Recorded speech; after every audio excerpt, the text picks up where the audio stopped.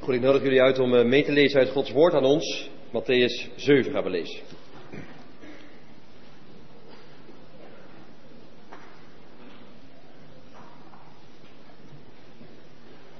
We lezen niet helemaal Mattheüs 5 tot 7, maar daar gaat de preek vandaag wel over. Maar ik lees met u Mattheüs 7.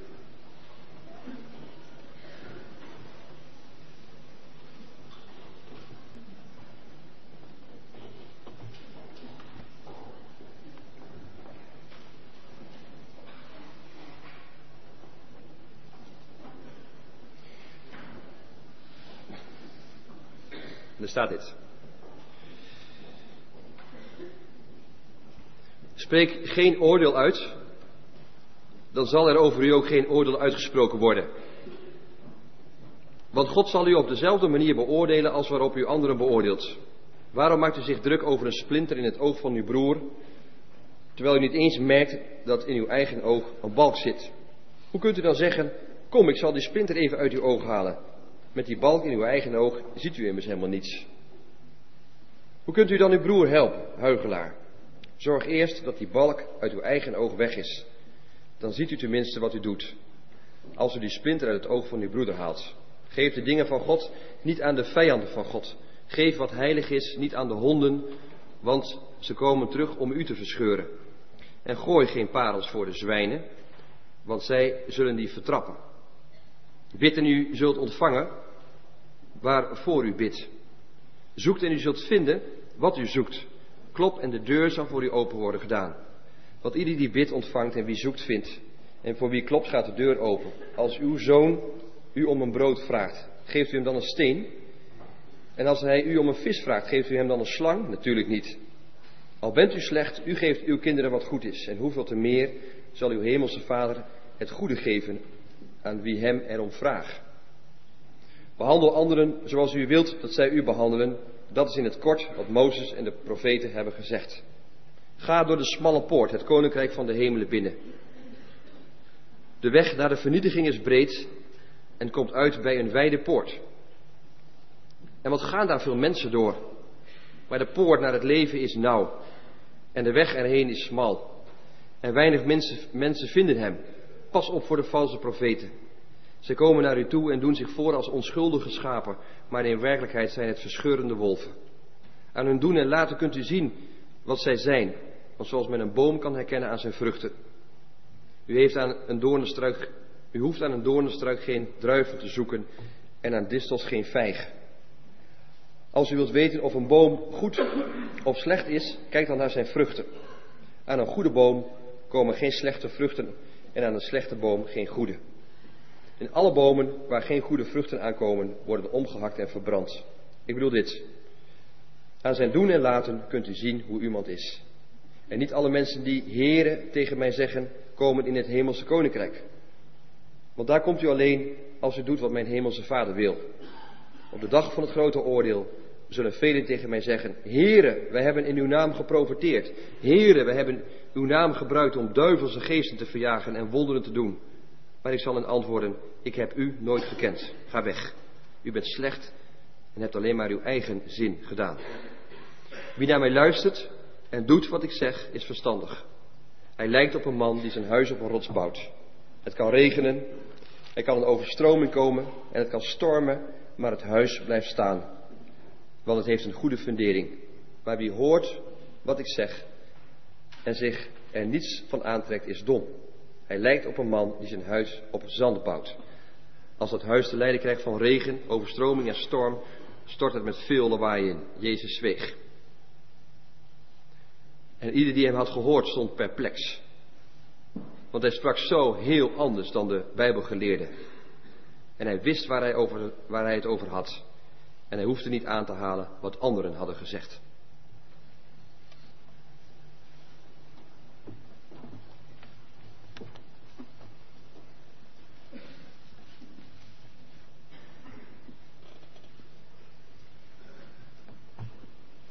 Goed, geliefde aanwezigen.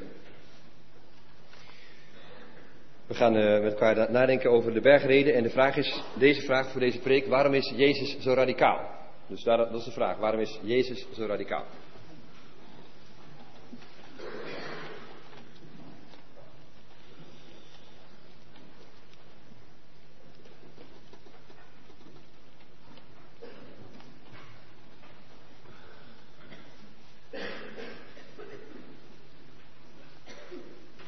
Goed, nog een keer. Dus de vraag is, waarom is Jezus zo radicaal? En om dan meteen met de deur in huis te vallen, de bergrede is, geliefde broeders en zusters, geliefde aanwezigen.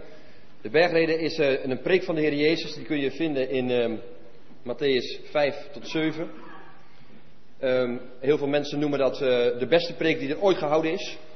En dat is dan nog een understatement, want het is veel beter dan dat. Maar het is een geweldige preek en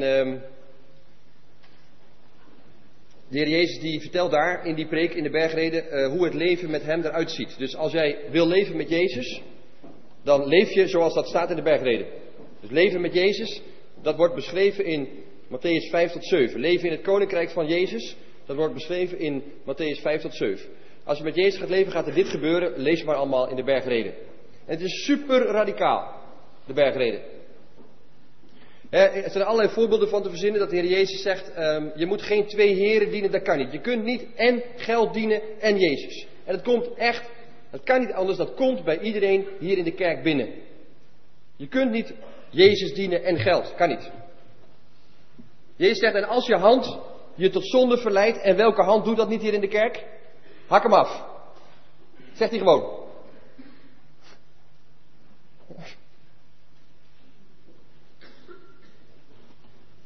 En Jezus zegt, en als je op straat loopt en je ziet een mooie vrouw en je denkt van wauw, pas op dat je dan geen overspel pleegt. Hij is zo radicaal en hij is zo scherp en wij hebben dan altijd de neiging bij radicaliteit om radicaliteit wat af te zwakken. Hè? Want radicaliteit, dat wordt in deze tijd niet gewaardeerd. Laten we daar maar eerlijk in zijn. Wordt niet gewaardeerd in deze tijd. Als je radicaal bent, dan ben je al snel een extremist. Ja? Radicale moslims worden afgeschilderd als extremistische moslims. Radicale christenen zijn extremistische christenen. En je moet niet te radicaal zijn. En dan zeggen wij ook heel snel, hè, ja jongens, het staat wel in de Bijbel, je moet je hand afhakken. Maar zo zwart-wit is het natuurlijk niet, gelukkig maar niet. Dus wij doen ook heel snel al water bij de wijn en we maken het minder radicaal. Je moet het allemaal niet te letterlijk nemen hoor, wat Jezus zegt. Niet te letterlijk nemen. Kijk, en ik denk dat wij zijn als mensen al vrij snel tevreden met een mindere kwaliteit van leven. Om het zo maar eens te zeggen. We zijn ook heel vaak doe-het-zelvers als mensen. Nou, en doe-het-zelvers die gaan snel akkoord met een iets mindere kwaliteit. Hè. Ze laten geen professional komen, ze doen het zelf. Dus die gaan akkoord met een iets mindere kwaliteit. Dus doe-het-zelvers, dat zijn wij. Die gaan het ook zelf doen. Die willen ook zelf het leven bouwen. We willen zelf alles voor elkaar krijgen. En dan gaan we al heel snel akkoord met minder kwaliteit. Zie je ook bij de Farizeeërs bijvoorbeeld. Farizeeërs waren van die wetticisten die het zelf deden allemaal. Zelf wilden regelen allemaal. En ze deden heel veel water bij de wijn. Want dat is je denkt dan, een wetticist, dat is iemand die heel radicaal is. Nee, wetticisten doen altijd water bij de wijn. Altijd. Want dat deden die mannen ook. Ze stonden daar op de hoeken van de straat te bidden. En ze waren fantastisch en ze hielden alle regeltjes. Maar Jezus zegt ook steeds, waar is jullie liefde? Jullie houden je wel aan heel veel regels, maar jullie houden je ook aan heel veel regels helemaal niet. Ja, dus dat is al meteen een vraag, hè. God is super radicaal. En ik wil ook met de Heer Jezus vandaag in deze preek een pleidooi voeren voor een radicaal leven. En ik ga geen water bij de wijn doen in deze preek.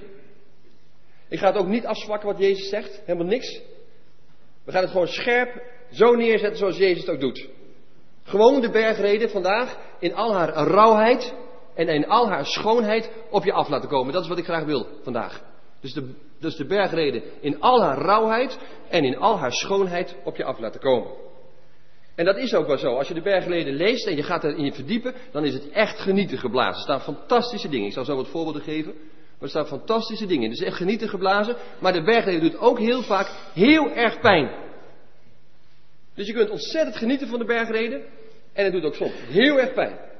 En dat is de spanning van de bergrede. En die spanning moet je gewoon laten staan, want in die spanning leven jij en ik. Het is mooi, genieten geblazen, wauw, wat heeft God een fantastische visie op het leven. En aan de andere kant doet het gewoon pijn. Het komt keihard binnen en zo zegt de Bijbel dat, het verbrijzelt je hart. Ja, het doet echt zeer. Die radicaliteit doet pijn. En er zit heel veel spanning in, dus genieten. Het is pijnlijk. En aan de andere kant geeft Jezus ontzettend veel ruimte. Hij zegt, God geeft je alles. Hij zegt, zoek maar en je zult vinden. Klop maar en het zal opengedaan worden. Hij geeft heel veel ruimte. En aan de andere kant geeft hij totaal geen ruimte. Zwart-wit. Dat is een enorme spanning waarin je staat. Hè? Een spanning dat God alles vraagt en dat je soms denkt, maar ik kan het helemaal niet.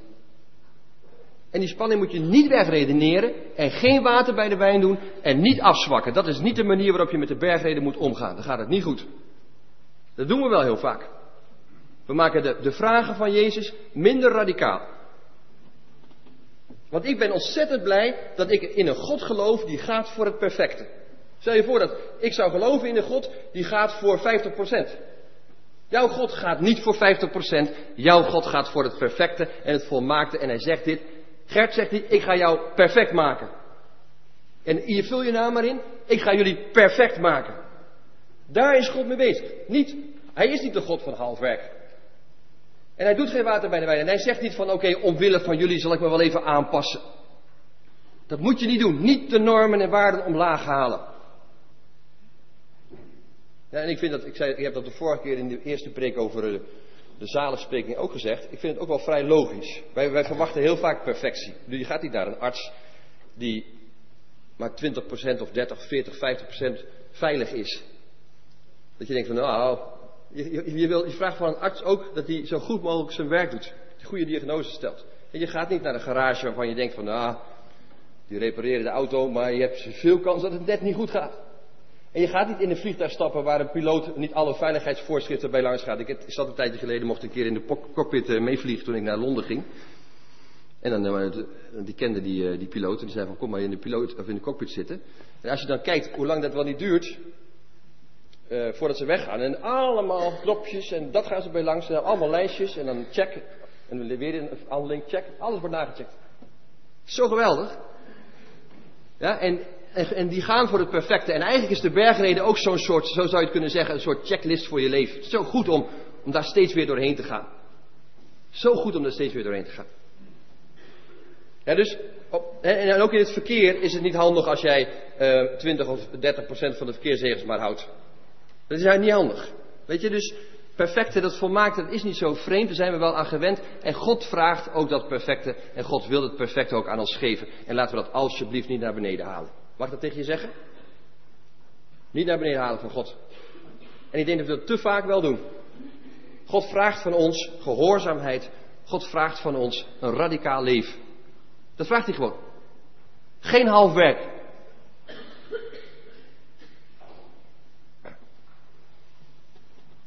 Nou, als je daar eens over na gaat denken, gewoon in je eigen leven, ben ik gehoorzaam?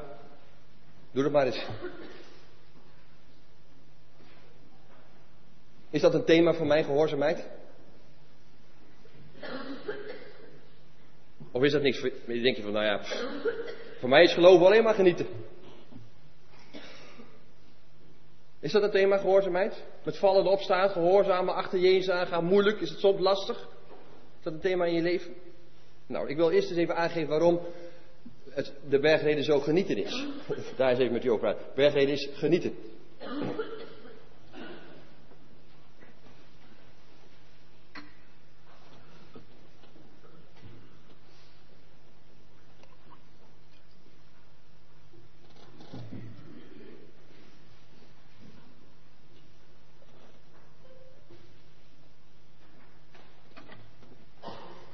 Nou, waarom is het genieten van de bergreden? Omdat de wijsheid van God briljant is. Ja? De wijsheid van God is briljant en de wijsheid van God is zo anders, zo ongedacht anders. Dat zeggen alle mensen ook, hè. Dan hebben ze Jezus gehoord preken. Ik vind het einde van die bergreden prachtig. Dan hebben ze Jezus horen preken en dan heeft Jezus gepreekt en dan staat er in één keer en Jezus zweeg. Dan wordt het stil.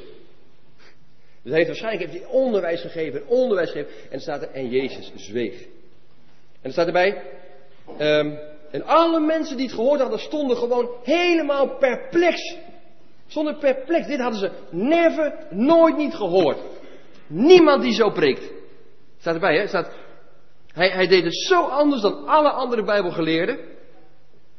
Hij wist waar hij het over had en hij citeerde helemaal nooit iemand, hè? Gewoon, hij had het nooit over wat anderen gezegd. Hij zegt dan ook, ja, Mozes zegt, maar ik zeg, zegt hij dan. Mozes leert in de wet, maar ik leer jullie. allemaal vanuit zichzelf. Wat een gezag spreekt daar ook uit, hè? Dus, maar dat probeer je een beetje in te denken. Dus dat die mensen daar allemaal zaten op die berg. En ze vielen echt van hun stoel af. Ze stonden perplex van over dit onderwijs. Het is zo briljant, zo geweldig, zo fantastisch, zo mooi. En zo mogen wij ook genieten van de wijsheid van God. Want wat God wil, mensen, wat God wil, dat is niet lastig alleen maar. Zeggen we dan vaak, het is lastig wat God wil. Nee, het is niet lastig wat God wil. Wat God wil, dat werkt. Dat werkt altijd. God vraagt geen dingen van ons die niet werken. Het werkt. Kijk, en dit is wat er in de bergreden staat beschreven. Dat is Gods hoge visie op de mens. En we moeten die hoge visie nogmaals niet omlaag trekken. Moet je niet doen. God zegt, dit is mijn idee voor jullie. Zo denk ik over jullie. Zo wil ik jullie maken. En dan laat ik dan één voorbeeldje noemen. Pak de Bijbel er maar bij, zo handig, want we gaan wat voorbeeldjes bij langs. Om even weer te laten zien hoe briljant het is. Dan wil ik even een paar versen lezen uit Mattheüs 5. Pak er maar even bij. Dus zorg even dat je een Bijbel regelt of pak even je iPhone of je smartphone erbij.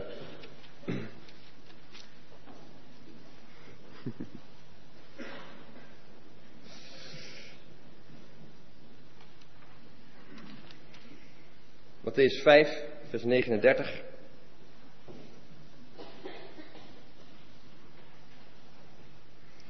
Vers 38. De wet van Mozes zegt oog om oog en tand om tand. Maar ik zeg, u verzet u niet tegen wie u kwaad doet. Als iemand u een klap op de ene wang geeft, keer hem dan ook de andere wang toe. Nou ja, dus dat is, en dan lees je zomaar overheen. Maar kijk, wij hebben, als iemand boos op je wordt, of als iemand agressief wordt op jou, dan hebben wij eigenlijk twee manieren, hè? Twee manieren van leven. Je kunt vluchten of je kunt terugslaan. Dus als iemand boos op je wordt, kun je heel hard wegrennen, kun je vluchten. Of je slaat gewoon terug. Dat zijn onze twee manieren. Toch? Die kennen wij. Als iemand kwaad is, dan vlucht je, dan ren je weg. Of je slaat terug. En Jezus zegt, hoezo? Laat je op de andere wang slaan.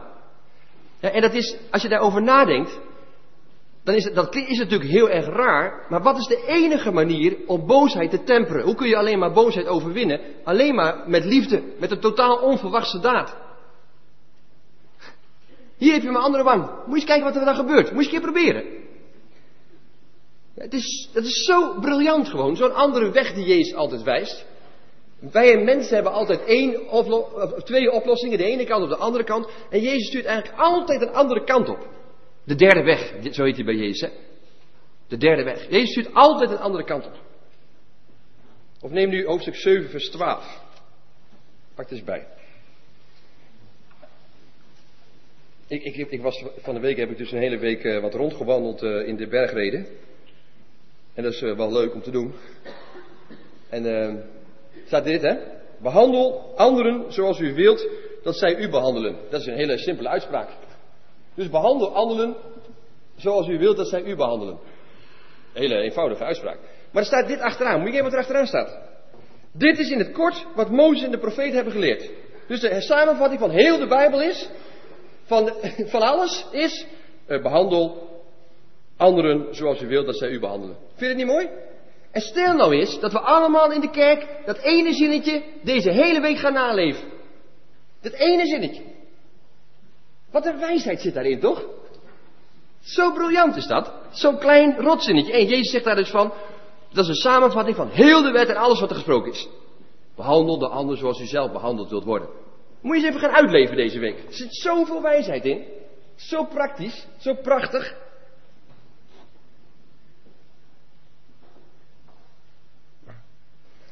In de bergreden is niet alleen maar mooi, omdat er heel veel prachtige wijsheid in zit. De bergreden is ook ontzettend mooi omdat het heel ontmaskerend is. Jezus zegt dan bijvoorbeeld, we hebben het niet helemaal gelezen, maar je moet het thuis maar eens doorlezen. Jezus zegt dan eigenlijk, waarom doe je eigenlijk goede dingen? Waarom doe je dat eigenlijk? Wil je opvallen of zo? Doe je dat voor de mensen of doe je dat voor wie doe je dat eigenlijk, goede dingen doen? Ja? En hij zegt, als je gaat bidden, weet je, dan moet je, kom op man, weet je wat, die farizeeën staan dan heel opvallend te bidden. Als je gaat bidden, ga dan even in je kamertje zitten, ergens binnenin. Het is zo ontmaskerend. De bergreden is heel ontmaskerend. Allerlei motieven die wij soms in het verborgen hebben, van dat je toch ook een beetje doet om er zelf goed op te staan, die haalt Jezus allemaal onderuit. Op dat niveau is hij bezig van motivatie. Wat motiveert? Waarom doe je dat? Waarom zit je hier eigenlijk in de kerk? Wat motiveert jou? Hij is heel ontmaskerend. En waarom is dat ontmaskerende zo belangrijk? Omdat maskers ophouden eindeloos veel tijd vergt van ons mensen. Er zitten hier mensen in de kerk die zich altijd mooier voordoen dan ze zijn. Altijd. Dus dat betekent heel letterlijk dat je eigenlijk iedere morgen weer een jasje moet aantrekken. En je mooie dasje voordoet. En je poedertje opdoet. En je schminkt. En Jezus zegt, en ik wil jou ontmaskeren, want het kost eindeloos veel tijd, mensen, dat toneelspelletje wat jij zit op te voeren. Wees eens jezelf. Ja, ontmaskeren is fantastisch. Dan hoeven we met elkaar geen toneelspel te spelen hier in de kerk. Oké? We zijn gewoon onszelf in onze zwakheid. Dat is fijn. Ja, en dat wilde hij. Hij wil dat je ophoudt met toneelspelen. Maskers af. Kost maar eindeloos tijd. Ja, dus de bergreden is mooi, omdat er zoveel wijsheid zit. Mooi omdat het ontmaskerend is. Mooi omdat het zeer verdiepend is. Ja, Mozes, doet een heel hoofdstuk 6 gaat erover. Hè? Dan zegt Jezus steeds, en Mozes zegt, maar ik zeg. En Mozes zegt, maar ik zeg. En hij verdiept het. Hè? Dan zegt hij, de wet zegt je mag niet moorden. Maar wat gaat er nou schuil achter moord? Wat gaat er nou schuil achter? Waarom gaat iemand vermoorden? Dan gaat Jezus de diepte in. Dan gaat hij kijken, wat zit er dan achter moord? Wat zit er achter? En dan zegt hij, weet je, achter moord zit altijd gewoon simpel boosheid. Begint iets, iedere hele grote zonde begint piepklein en achter moord zit gewoon kwaadheid. En wil je kwaadheid oplossen, zegt hij, de oplossing voor kwaadheid is verzoening. En zo verdiept hij al die geboden in de bergreden. Hij maakt het veel dieper. Ja? En overspel, zegt hij, begint piepklein. Daar, met je ogen. Ogen zijn de spiegels van je ziel, zegt Jezus. Piepklein.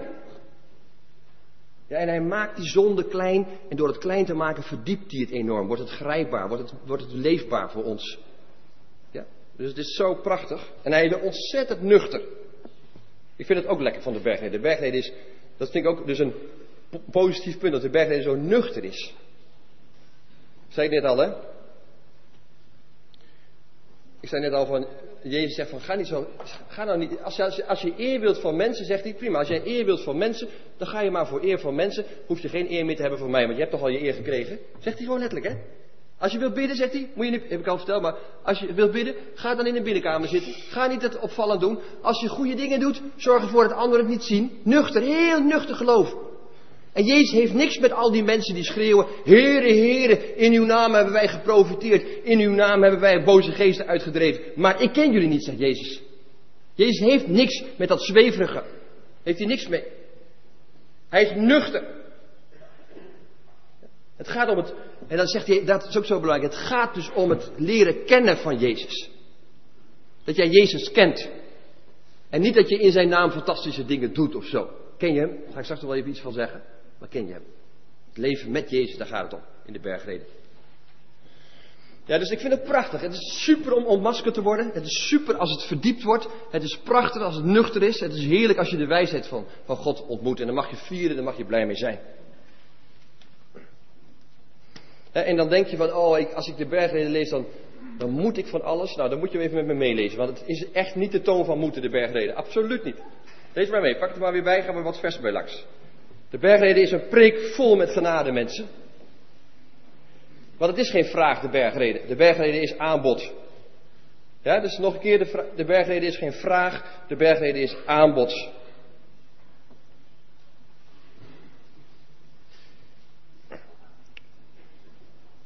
En ik wil nog één ding, voordat we met elkaar die versen gaan lezen, nog één ding als vooropmerking. Als de bergreden aanbod is, dus met andere woorden, Jezus wil jou een prachtige manier van leven aanbieden, dan is de grote vraag in jouw leven, wanneer ben ik ontvankelijk? Hoe ontvang ik dan? Dus de grote vraag van ons allemaal in de kerk is, hoe word ik een ontvanger? Hij biedt mij heel veel aan, maar hoe ga ik ontvangen? Dat is echt een grote vraag.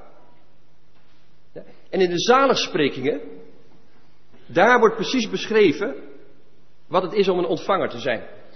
Zalig zijn de verbrokenen van hart. Zalig zijn de armen van geest. Zalig zijn de nederigen. Dat zijn ontvangers. Als je hart Als je weet, ik ben arm van geest. Als je hart verbrijzeld wordt. Dan ben je ontvankelijk. Zijn wij ontvankelijk? En ik ga het niet allemaal beantwoorden, maar denk er maar eens over na. Zit ik in de ontvangmodus of denk ik altijd maar, ik moet van alles zelf doen? Wil jij ontvangen?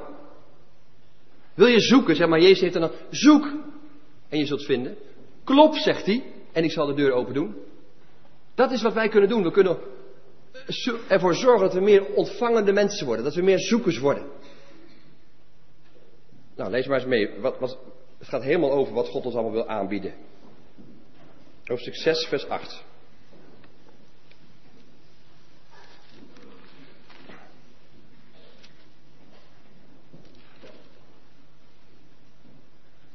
Nou, dan heeft Jezus het weer over die mensen die vele woorden gebruiken in hun gebed. Hè? Hoofdstuk 6 vers 7 staat dan, er zijn mensen die heel veel zinloze en langdradige woorden gebruiken in hun gebed. Ook super nuchter, hè? Hou eens even op met dat lange gebed, man. Kappen ermee. Al die zinloze... Ik heb wel eens een keer een oude preek van mezelf bekeken. Daar moet ik mee oppassen met wat ik nu ga vertellen, maar goed. En ben ik dan doorheen gegaan en dan heb ik alle zinnetjes weggestreept die overbodig waren. Dat waren er nogal veel. Ja, zeg maar dat ik korter moet preken. Kom maar hoor. Kop hem maar even. Kop hem maar even in. Doe maar. Ja, die jongens zitten daar alweer. Ja, jongens, nog eventjes hoor. Ja, dus... Maar er zijn zoveel zinloze woorden. Er zijn zoveel zinnen waar je niks mee zegt. Ja?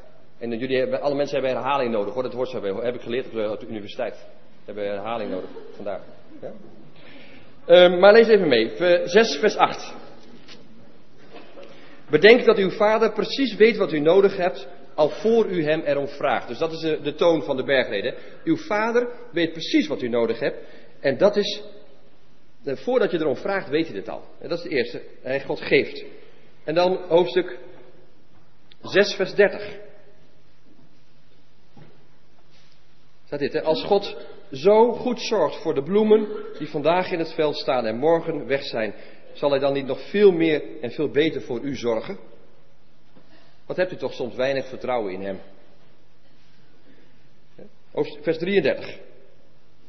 Geef het koninkrijk van God en het doen van zijn wil de hoogste plaats in uw leven. En al het andere zal u geschonken worden. Daar gaat het om. God wil jou schenken. God wil je schenken. Hoofdstuk 7 vers 11. Al bent u slecht, u geeft uw kinderen wat goed is. Hoeveel te meer zal uw hemelse Vader het goede geven aan wie hem erom vraagt.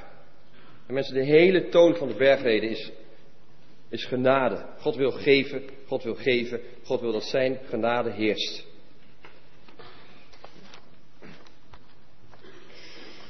Ja, dus we hebben gekeken waarom die zo prachtig is, de bergreden. We hebben gekeken dat het een genadepreek is. Het volgende wat ik met u wil doen is dat in de bergreden luisteren en doen een heel erg belangrijke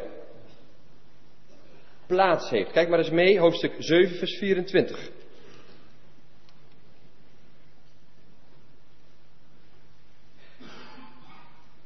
Daar staat dit, hè. Wie naar mij luistert en doet wat ik zeg, die is verstandig.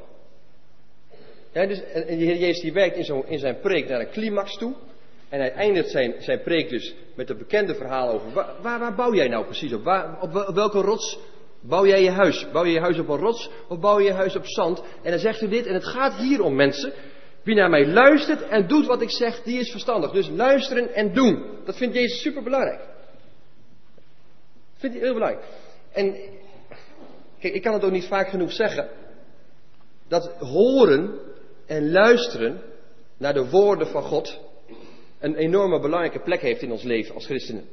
Christenen hebben een bepaalde houding in het leven van luisteren en horen. En je moet de woorden van God horen. Je moet leren, niet alleen maar horen, maar je moet ernaar leren luisteren. Het moet binnenkomen. Het moet je hart ergens gaan raken. Ja, maar horen en luisteren is zo belangrijk. En gehoorzaamheid, gewoon simpele, eenvoudige geloofsgehoorzaamheid. Dat is soms denk ik wel eens een keer dat is een woordje. Tja, waar mensen een beetje allergisch voor worden of zo in deze tijd. Gehoorzaamheid. Gewoon gehoorzaam zijn. Gewoon radicaal gehoorzaam zijn. Soms denk ik, zijn we daar niet een beetje allergisch voor geworden? Terwijl heel de Bijbel gaat om horen en luisteren en om die simpele gehoorzaamheid. En ook dan doen, hè? Ook doen. Soms dan hoor je in de kerk, ja, maar jullie kunnen niks. Jullie moeten alles ontvangen. Mensen, jullie kunnen niks, jullie moeten alles ontvangen. En zelfs het beste wat jullie doen is bevlekt met zonde, hoor. En dan krijg je dus, ik noem maar het voorbeeld van iemand die in de Post-Alpha-team, in de Post-Alpha-groep zit. Die heeft de Alpha-cursus gevolgd. Is nu verder bezig met geloof. Die heet, ik noem zijn naam gewoon, hij heet Jesse. Ik ken hem wel, hè. Jesse zegt tegen mij, Gert zegt hij, ik kom bij mijn baas. En mijn baas die waardeert mij heel erg. En die zegt van, Jesse, wat heb je mooie talenten gekregen. Wat kun je dat goed. En dan kom ik in de kerk en dan hoor ik, je kunt niks. En wat jij doet is niet belangrijk. Dat is wat vreemd, hè, zegt hij. Volgens mij vindt God mij wel belangrijk. Volgens mij waardeert God mij wel. En volgens mij is het wel belangrijk wat ik doe. Snap je? En natuurlijk kun jij heel veel. En natuurlijk mag God jou aanspreken op wat jij kunt. Denk even na, zegt hij. Maak eens een keus. Gebruik je handen, gebruik je verstand, gebruik je kracht. Ja, God we mogen echt niet de boodschap in de kerk preken, jullie kunnen niks. God die wil dat we ons verstand gebruiken, dat we onze kracht gebruiken, onze talent gebruiken. God wil gewoon dat we onze dingen die hij gegeven heeft gebruiken om gehoorzaam te zijn. Dat wil hij gewoon. Ja? Dus hij zegt hier, zij die luisteren en doen. Dat zijn verstandige mensen. En verstandig, dat is mooi ook, hè? Dat is iemand die nadenkt.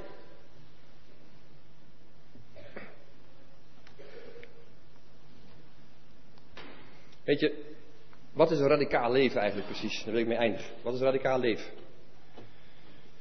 Een radicaal leven, dat is, als je het letterlijk vertaalt, geworteld leven. Want radicaal komt van radix, en radix betekent wortel. En dus radicaal leven is geworteld leven. Je moet ergens in geworteld zijn. Je bent een boom en je moet ergens in staan. Je hebt voeding nodig. Je hebt water nodig. Je hebt liefde nodig. Je moet ergens uitputten steeds met je wortels. Ja, en dat is ook echt, dat je geworteld leven is ook echt dat je ergens voor staat. Hè? Dat je stevig staat. Doe je dat wel eens een keer, dat je op de grond staat en ik sta ergens voor? Daar sta ik voor. Ja? Dat je ook gewoon opzoekt van, ik ben niet een wankelmoedig type die met allerlei winden meemaakt, maar ik sta ergens voor. Ik ben geworteld. En de Heer Jezus zegt dat zelf, hè. Hij zegt zelf, ik ben in de Vader, zegt hij. Ik ben in de liefde van de Vader. En de Vader is in mij. En de Vader die werkt door mij. En die geeft mij kracht en mij liefde. Hij is geworteld in zijn eigen Vader. Gisteren was ik aan het schaatsen. En reden de Veluwe Meertocht. Prachtig ijs trouwens. En op een gegeven moment kwam er een man voorbij, die kon fantastisch schaatsen. Echt ongelooflijk mooi, daar kan ik daarvan genieten. Hè? Die had een prachtig mooie techniek. Handen op de rug, een hele mooie techniek. En achter hem schaatste zijn zoontje. En die kon het net bijhouden. Dus die probeerde, af en toe maakte hij een misslag. Hij had nog niet zo'n hele goede techniek. En hij kon hem net bijhouden. En hij deed zijn best om achter zijn vader. En op een gegeven moment was het heel mooi. Toen zei die vader deed hij zo zijn hand naar achter. En dat jongetje pakte die hand van zijn vader. Toen had hij zijn vader vast. Die vader schaatste met die prachtige techniek door. En dat zoontje, die werd meegetrokken aan de ene kant. En aan de andere kant paste hij zijn eigen slag zo aan die slag van zijn vader aan. En zo gingen ze samen. Heel mooi schaatsen. En hard gingen ze, jongens. Gingen ons voorbij. Heel hard. Prachtig. Wij gaan ook hard, dus, hè. Dat is heel duidelijk, hè. Maar ik zat erover na te denken. Ik denk, wauw, wat een mooi beeld. Ja? Jezus kan ontzettend goed schaatsen. Hij heeft de fantastische techniek heeft. En hij gaat, jongen. Ja? En wij proberen achter hem aan te gaan. En we stuntelen in het begin of wat. Maar dan zegt hij, kom maar, pak mijn hand wel vast. En dan trekt hij, dan voel je die kracht van hem. En dan trekt hij je mee. En dan mag jij jouw techniek aanpassen aan zijn techniek, zeg maar. Ik vond het zo'n mooi beeld. Ik denk, ja, dat is geloof. En dan, wat is dat dan? Dat is natuurlijk de vraag, maar wat is dat dan? De hand van Jezus vastpakken. Wat is dat dan vastzitten aan Jezus? Nou, natuurlijk is dat gewoon een band hebben met Jezus. Iets hebben met Jezus. En Jezus zegt, wat is dat vastzitten aan Jezus? Dat is dat mijn woorden in jou zijn. Dat mijn blijdschap in jou is. Dat mijn liefde in jou is. Dat mijn vergeving in jou is. Weet je, en ik zat te denken pas aan, zit ik dan na te denken over, ik probeer me dan in te leven in hoe Jezus nou echt is, hè. Ik probeer me in te leven. En dan denk ik, en dan komt Jezus bijvoorbeeld bij Zacchaeus. En dan gaat Jezus bij Zacchaeus eten. En Zacchaeus die ziet dus iets in Jezus wat mooier is dan al zijn geld. Snap je? Dus hij ziet iets in Jezus en dan denkt hij van wauw, dit is alles waard en dan geeft hij al zijn geld weg. Ja, en die discipelen hebben dat zelf. Die zien iets in Jezus dat ze denken, wij gaan achter hem aan. We gaan achter die Jezus aan en we laten ons hele vissersbedrijf in de steek. En dan denk ik van, hoe zal die Jezus dan wel niet zijn, zeg maar, hè? Hoe is die dan? En ik hoop ook, zeg maar, dat jij iets ziet in Jezus. Dat hij zo mooi is en zo bijzonder is en zo anders is. Dat je perplex staat. Dat je denkt, maar daar heb ik alles voor over. Om achter die mannen aan te gaan. En ga dan maar schaatsen. En pak dan die hand maar vast.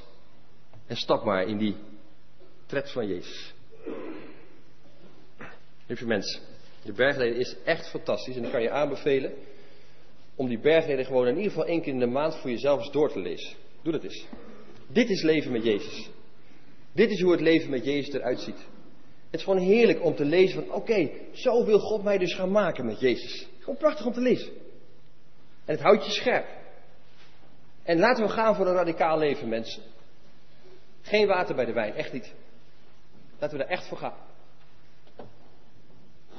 Want wie deze mijn woorden hoort en ze doet, die is verstandig. Amen.